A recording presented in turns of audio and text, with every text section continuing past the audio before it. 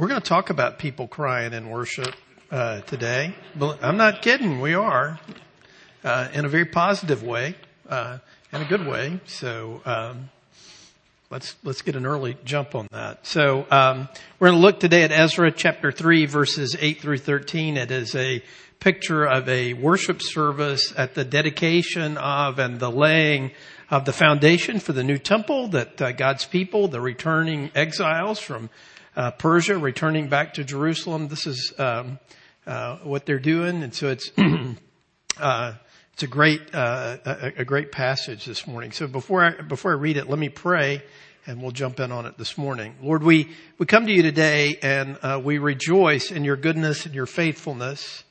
I pray, Lord, that we would never take your faithfulness for granted. I pray too that we would we'd be careful to entrust ourselves more and more and to your good hands. Lord, I pray that you would teach us today, especially those of us who are struggling or we've quit struggling with temptation, that sin only diminishes and kills, but you give life. So would you help us with that today? We pray in the name of the Father, Son, and Holy Spirit. Amen. So Ezra chapter 3, verses 8 through 13. Remember last week we looked and saw the people have returned to Jerusalem. They had the Feast of the Tabernacles there. And this text is going to open about almost a year and a half later. So Ezra 3, verses 8 through 13. Now in the second year after their coming to the house of God at Jerusalem, in the second month, Zerubbabel, the son of Shealtiel, and Jeshua, the son of Jozadak, made a beginning, together with the rest of their kinsmen, the priests and the Levites, and all who had come to Jerusalem from the captivity. They appointed the Levites from 20 years old and upward to supervise the work of the house of the Lord.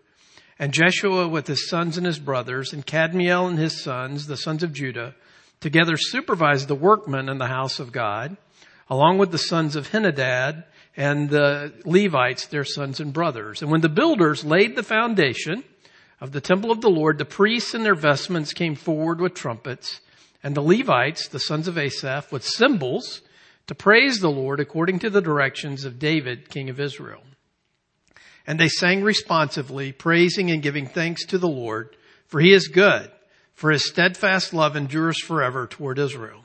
And all the people shouted with a great shout when they praised the Lord, because the foundation of the house of the Lord was laid. But many of the priests and Levites and heads of fathers' houses, old men, who had seen the first house, wept with a loud voice when they saw the foundation of this house being laid, though many shouted aloud for joy, so that the people could not distinguish the sound of the joyful shout from the sound of the people's weeping. For the people shouted with a great shout, and the sound was heard far away. So you may be thinking this morning, what in the world does laying the foundation stone of the new temple in Jerusalem have to do with me? Well, it has a lot to do with you. It has a lot to do with what we do here this morning. And so what I want to do this morning, we're going to look at two things. First, we're going to look at kind of the reenactment that's going on in this building of the second temple that mirrors the rebuilding of the first temple. And then we're going to spend a significant amount of time talking about why people are crying in the service. Why are they weeping? Right? So we're going to look at both of those things this morning. So the first thing to note is, AJ, you can put my notes up there.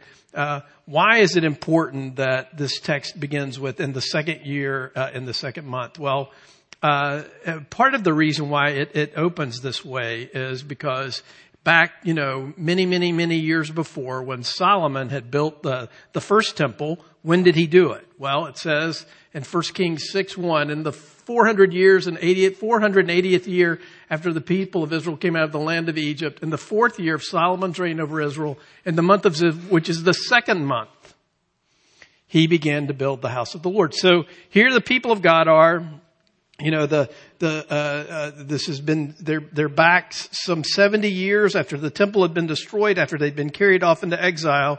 This group of 42,000 people has come back from Persia and is trying to reestablish the temple, reestablish the city of Jerusalem.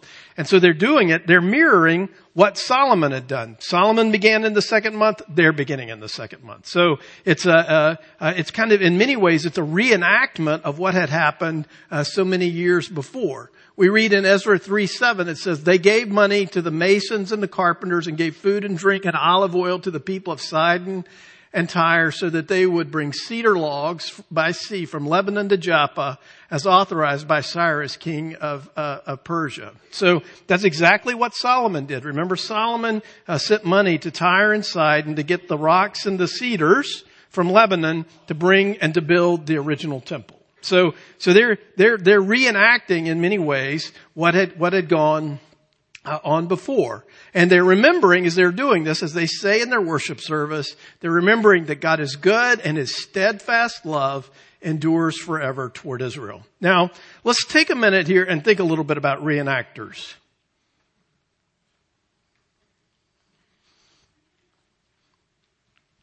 Now, many of you hear that word reenactor and it conjures an image in your mind that is funny. Right? Right?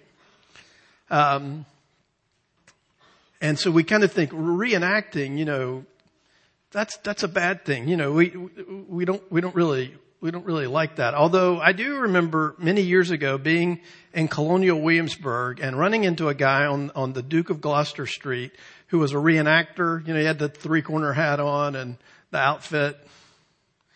And I know this guy. He's a friend of mine. And he was an elder in one of our churches in Williamsburg. And I go up to him to try to talk to him like, hey, Tom, how you doing? And he's not having any of it. He's in character the whole time that he's talking to me. I'm like, well, this is really weird. And the kids are like, Daddy, why are you bothering that man? So it was really awkward, really strange. And I thought, well, he's really sold out, really into this reenacting business. So the fact is, for many of us, we think, that old stuff, that's really dumb. Let's move on to what's new. And there's certainly a place, the truth of the gospel, the work of Jesus Christ in us is, that the best is yet to come, right? And that's what we lean into. That's what we hope for. And that's the longing. That's the blessed hope of the church, right? That Jesus Christ will return one day and that his righteousness will cover the earth like the waters cover the sea, right? That is what we lean into. But one of the things that we have to have that sustains us until that day comes is the memory of the record of the faithfulness of God to his people. And so it's an important thing that the scriptures tell us over and over and over again to remember. Remember how God did this. Remember how he delivered you. Remember how he provided for you. Remember how he rescued you. Remember how he atoned for your sins. We do that because sometimes what happens to us is that we get so caught up in the present, so undone by the struggles that we're in now that it seems like God's not faithful. And it seems like the future redemption is so far future that it's out of touch.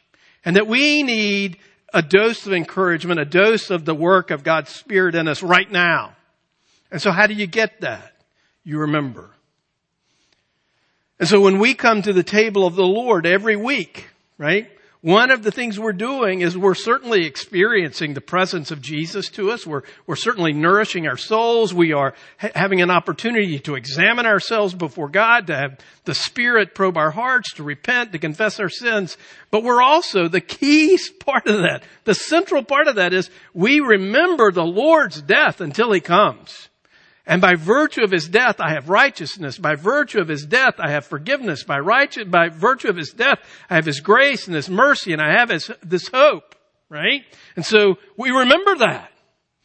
And we need to do this. We need to eat this little piece of bread and drink this little cup as tangible things to remind us in the midst of a broken and fallen world and in the midst of a broken and fallen life that my sins are forgiven. That Jesus came and did for me what I could not and cannot do for myself. Right? And so this whole thing that's going on there where the people are gathered together and they are reenacting and remembering what it was that God had done is a pretty profound thing. It's important.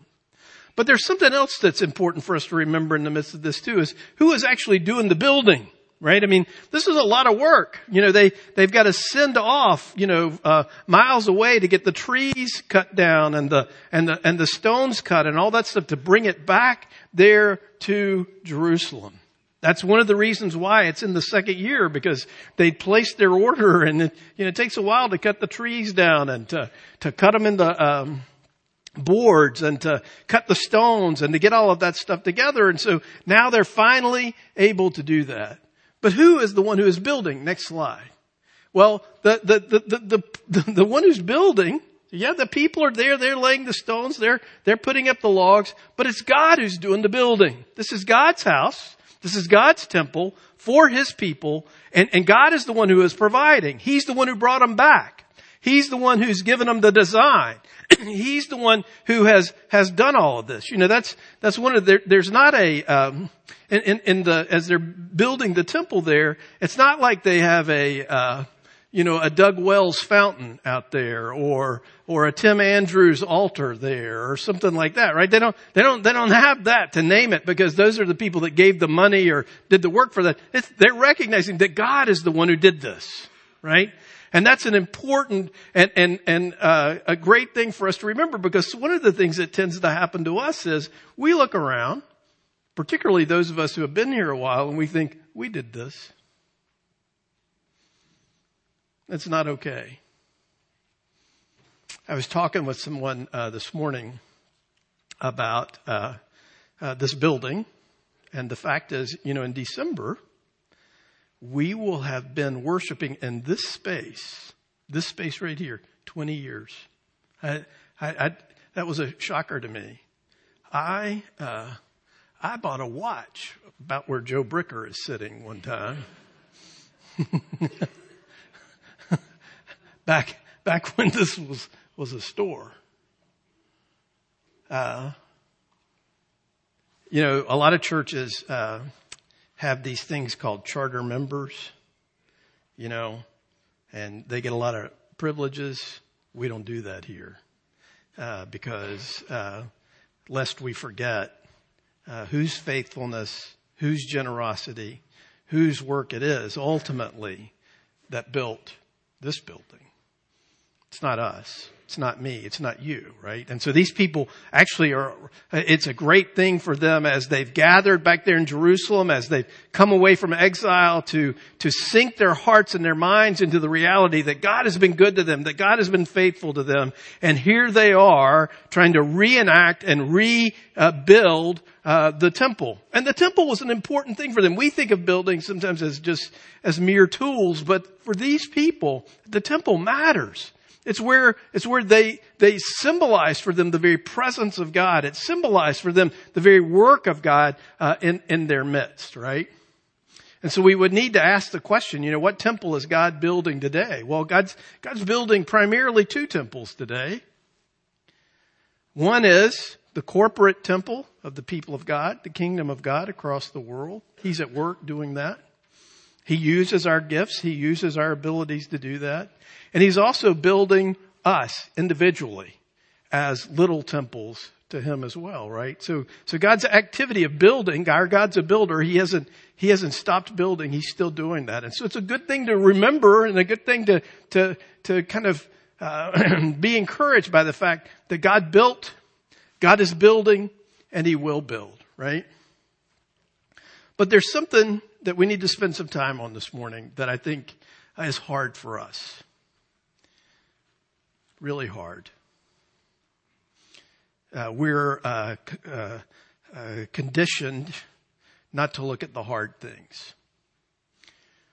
Isn't it interesting that in the midst of this worship service where there are cymbals and trumpets and loud singing, it's like the sound of 80,000 people in a football stadium all screaming at the same time, that Ezra, the writer here, wants us to know that there are tears, that there are people who are crying.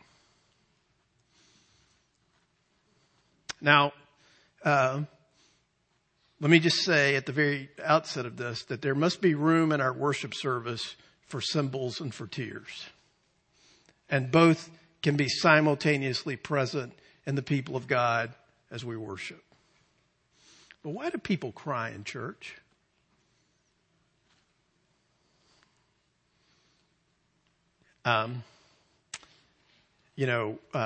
For most of the life of this congregation, my dear wife has sat in the front row, and you all look at her whenever I say something about her, or sometimes you look at her and think, oh, I can't believe he said that. What's she going to do?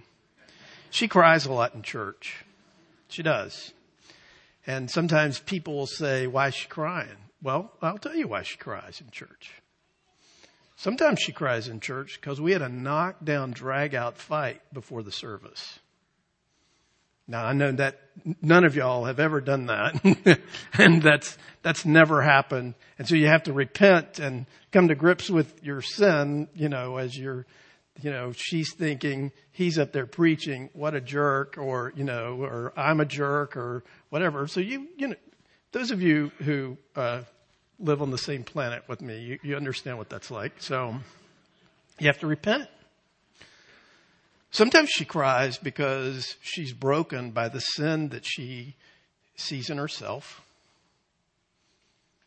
Sometimes she's broken by the sin that she sees in folks that she loves here. Sometimes she cries because she's stunned at the goodness and the faithfulness and the love of God to her. And sometimes she cries because she's grieving and she misses people she loves. Even in the midst of singing All Will Be Well, we don't sing All Is Well right now, do we? Are things well right now? Yeah. Are they completely well? No. Now that's hard for us to admit, isn't it? That's hard for us to get a handle on. Now, in the preparation that I did this week about these older people who are there watching this service and are breaking out into tears, we're not told by Ezra why they're crying. I'm sure part of the reason why they're crying is they are seeing the faithfulness of God after so many years, that he is fulfilling the prophecies that were told that the people would return and that the temple would be rebuilt. But I also think, there's an allusion here in the midst of this text where it says, and they saw that, they remembered the old temple, and they see what's being built now, much smaller.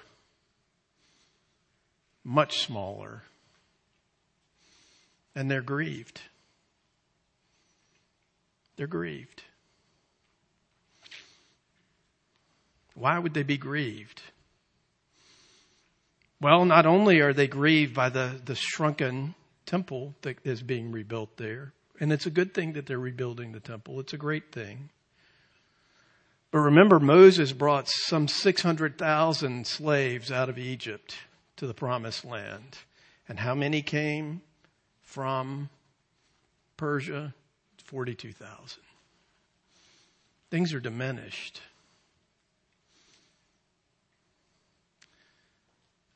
I think part of the reason why they're crying is they're remembering and repenting that the reason why things are diminished is not because God forgot them. It's not because God turned his back on them. It's not because God isn't faithful, but because it's the consequence of their sin.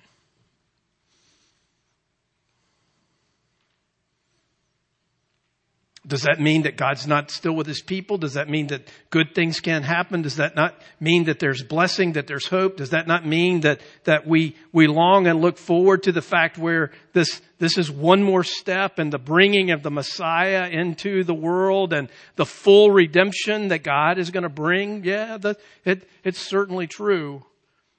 But I'm here to tell you today that these old folks who are here, who are in this text, who are crying, and, in our culture, we don't value old people very much, especially old people who cry, right? Have something to teach us this morning. And it's this. We too easily seek our comfort and make our peace with sin. And when they remember the glory that was the temple and the glory that was God's city, Jerusalem, and they see the ruin that it is now, they weep because, yes, God is faithful and he is rebuilding. But they also weep because sin kills. It diminishes. It seems attractive. It seems life-giving. But in the end, it's destructive. And that's all it is destructive. Now, here's the thing that we reckon with this.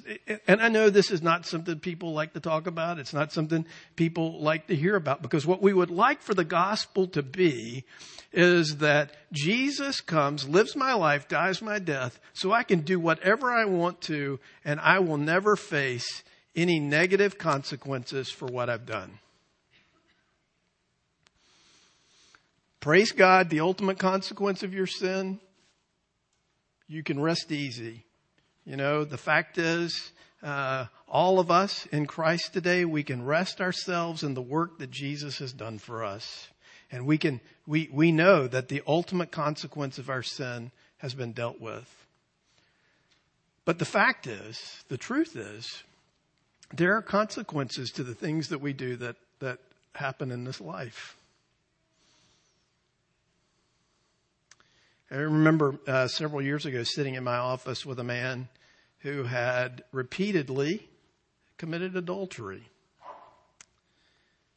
And his wife had clear grounds to leave him and divorce him. She didn't have to. But he had continued to do this, and he continued in it. And he said to me, "Will you speak words of grace to me?" And I said, "I will speak words to grace to you. Jesus came and lived and died for this sin. Yes. But I'm not going to tell you that there's not a consequence to what you've done. Sin is bitter. And it is, it's a mercy from our Father that our sin carries with it sometimes the weight of regret and the weight of experiencing and tasting its foulness and its bitterness." One of the great things about this building, one of the things that is true of it to this day, when I run into people who live in here in Richmond who used to work in this building, and I tell them I'm the pastor at West End Presbyterian Church. I used to work in the Best Products building, and we have a great banner back and forth. Every one of them asks me the same question: does the roof still leak?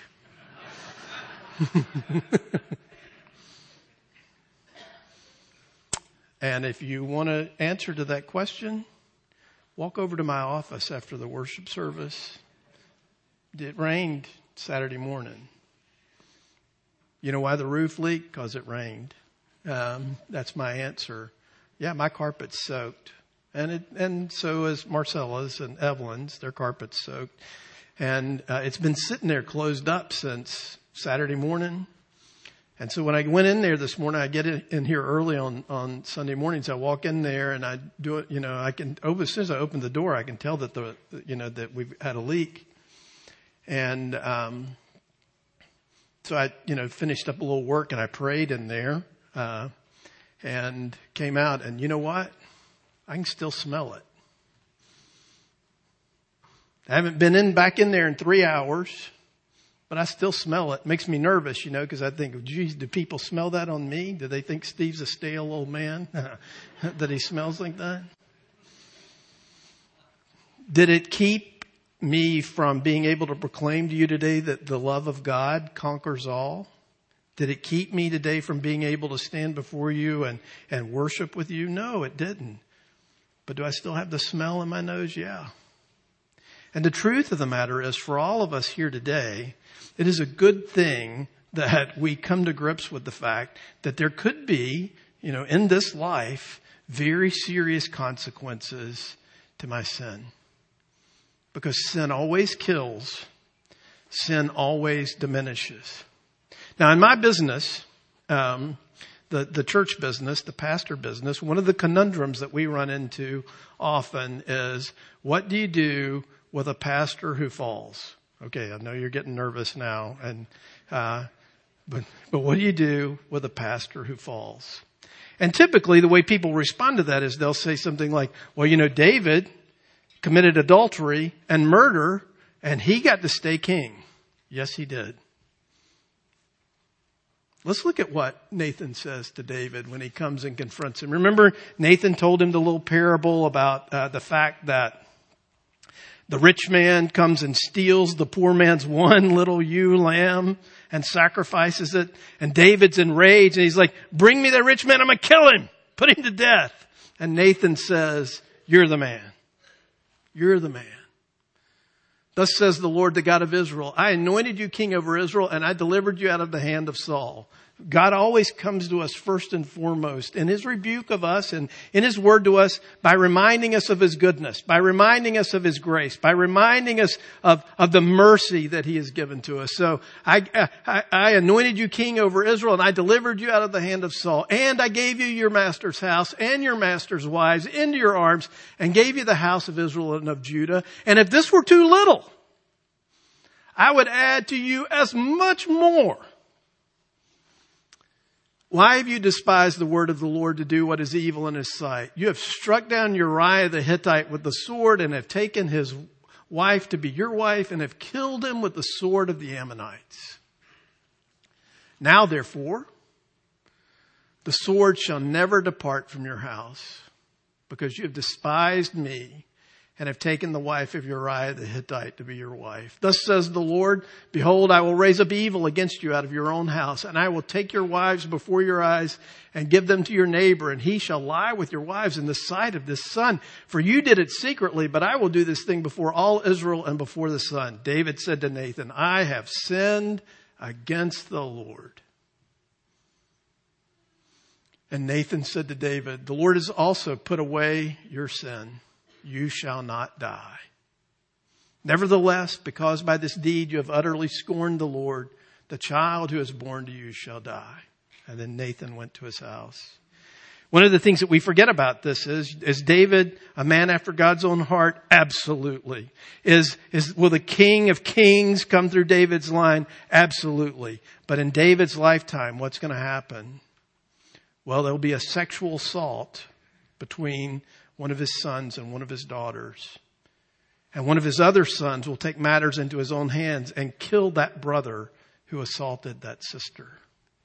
And that son, whom David loves, will rise up in rebellion against David, such that for a period of time, he actually runs David out of Jerusalem and is threatening to kill him, such that David's army, his generals, must run this boy down, this son down, and will have to kill him to protect David's life. There's all kinds of consequences that come from that. Just imagine if you're David and you still have little children and you're teaching them what it means to love God. Well, one of the consequences that David has to deal with is they know, they will hear, this is what your dad did. And I'm certain that some of it, and as a result of that, I don't know if David was overly indulgent with his children. I don't know. There's all sorts of things there that are at work in there. But the fact of the matter is, David's in heaven singing his psalms. He belongs to God. God got the last word in that, certainly. But Were there earthly consequences during his life? Yes. And here's the thing that is so terrible about sin is it would be one thing if your sin only affected you. But as a result of David's sin with Bathsheba, lots and lots of people will die. Whew, this is hard, isn't it? This is a very profound thing. So our hope today, the reality is that in the world in which we live today is that as I take another step, as I take another breath, as I live before the Lord, I must recognize the fact that my sin, my rebellion, my coldness, my hardness towards God can have consequences. Now, it doesn't always have all the consequences that it could because God's good and merciful in delivering. But sin always diminishes. Sin always kills. Jesus always builds. Jesus always gives life. And so the thing I want you to remember today is this.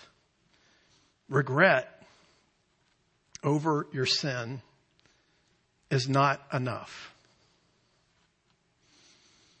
What does it mean to repent? It means to see and to understand my brokenness, my coldness, my rebellion, the insidious, profound nature of that. And that I can involve myself in sin so much that I can deceive myself that as I'm sinning, I'm not. And that there will be no consequences to it. And so the warning that we have here in this text today is to always be repenting, always be turning towards Jesus, always looking and trusting in the work that he has done for us. Because if it's left up to me and it's left up to you, sin is likely to get the last word in our lives. But because of the work of Jesus Christ, because he is a builder and a life giver, he will not let that happen. Hear these words of institution this morning from Luke chapter 22. Then came the day of unleavened bread on which the Passover lamb had to be sacrificed. Jesus sent Peter and John saying, "Go and make preparations for us to eat the Passover." When the hour came, Jesus and his apostles reclined at the table. And he said to them, "I have eagerly desired to eat this Passover with you before I suffer. For I tell you, I will not eat it again until it finds fulfillment in the kingdom of God." After taking the cup, he gave thanks and said, "Take this and divide it among you. For I tell you, I will not drink again of the fruit of the vine until the kingdom of God comes." And he took bread, gave thanks and broke it and gave it to them, saying, "This is my body, given for you. Do this in remembrance of me." In the same way, after the supper, he took the cup, saying, "This cup is the new covenant in my blood, which is poured out for you. And I assign to you, as my Father assigned to me, a kingdom, that you may eat and drink at my table in my kingdom." Let's use this prayer of confession that's printed in the bulletin to confess our sins together. Pray with me. Lord Jesus Christ, by your steadfast love and atoning sacrifice, you took our place and proved yourself to be the friend of sinners. You were punished that we might be pardoned, and broken that we would be made whole. In your resurrection, you demonstrated your power over death and secured our future, triumphant, redeemed, and blessed eternally. While we await your return, we confess that we have been faithless and anxious in heart. In our restlessness, we have sought peace for our souls in a salvation of our own making. Apart from you, we find ourselves dangerously proud, alone and worn. Forgive us, Savior, renew our faith, and restore to us the true rest you alone offer us. Amen.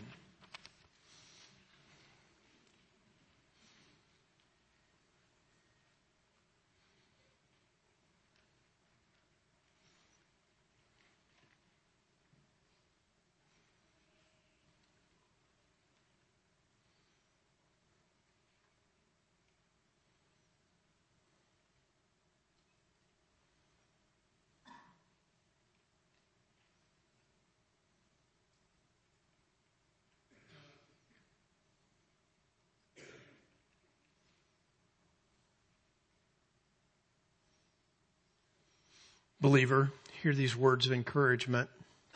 Blessed be the God and Father of our Lord Jesus Christ.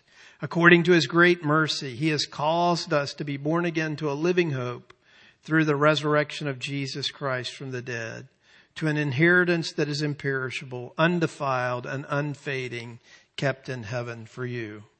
On the night in which he was betrayed, the Lord Jesus took bread and he broke it just as I do now, ministering in his name, and he gave it to his disciples. As we come to the table of the Lord today, we get the opportunity to examine ourselves, to ask the Spirit of God to look into our hearts and our minds and see if there's anything about us, any sin, any rebellious way that we love more than Jesus. But it also comes to us as a reminder today of the fact that we proclaim the Lord's death until he comes. This death atones for all our sins. Our hope today is rooted in the death of Jesus Christ. And so he gives us tangible things to hold and to see and to taste, to know that the work that Jesus has done for us is the final word. That's our hope, because left to our own devices, we'll wander, we'll be diminished, and death will be the final word for us. Jesus is building his temple. He's building his people. Praise him for that, right? That's such good news for us today. If that's your hope, and you may be struggling today with the temporal consequences of some sin in your life, that struggle is a good thing. That repentance is a good thing. That looking back and hating that thing that you loved more than Jesus and having a small taste of the bitterness of death that it brought into your life is a good thing. Turn in faith to Jesus Christ. Embrace his work for you. See his love for you. And see that life is found there. If that's your hope, you profess that to a body of believers somewhere, he wants you to be renewed and reinvigorated again in the grace and the love and the mercy and the power that is found in his life, death, and resurrection. If that's your hope, you profess that to a body of believers somewhere, he welcomes you. He desires for you to come and to taste and see his goodness. As the elders and deacons come down front this morning to assist me, let me remind you the outer ring is wine. The inner rings are grape juice. All the bread is bread that is gluten-free.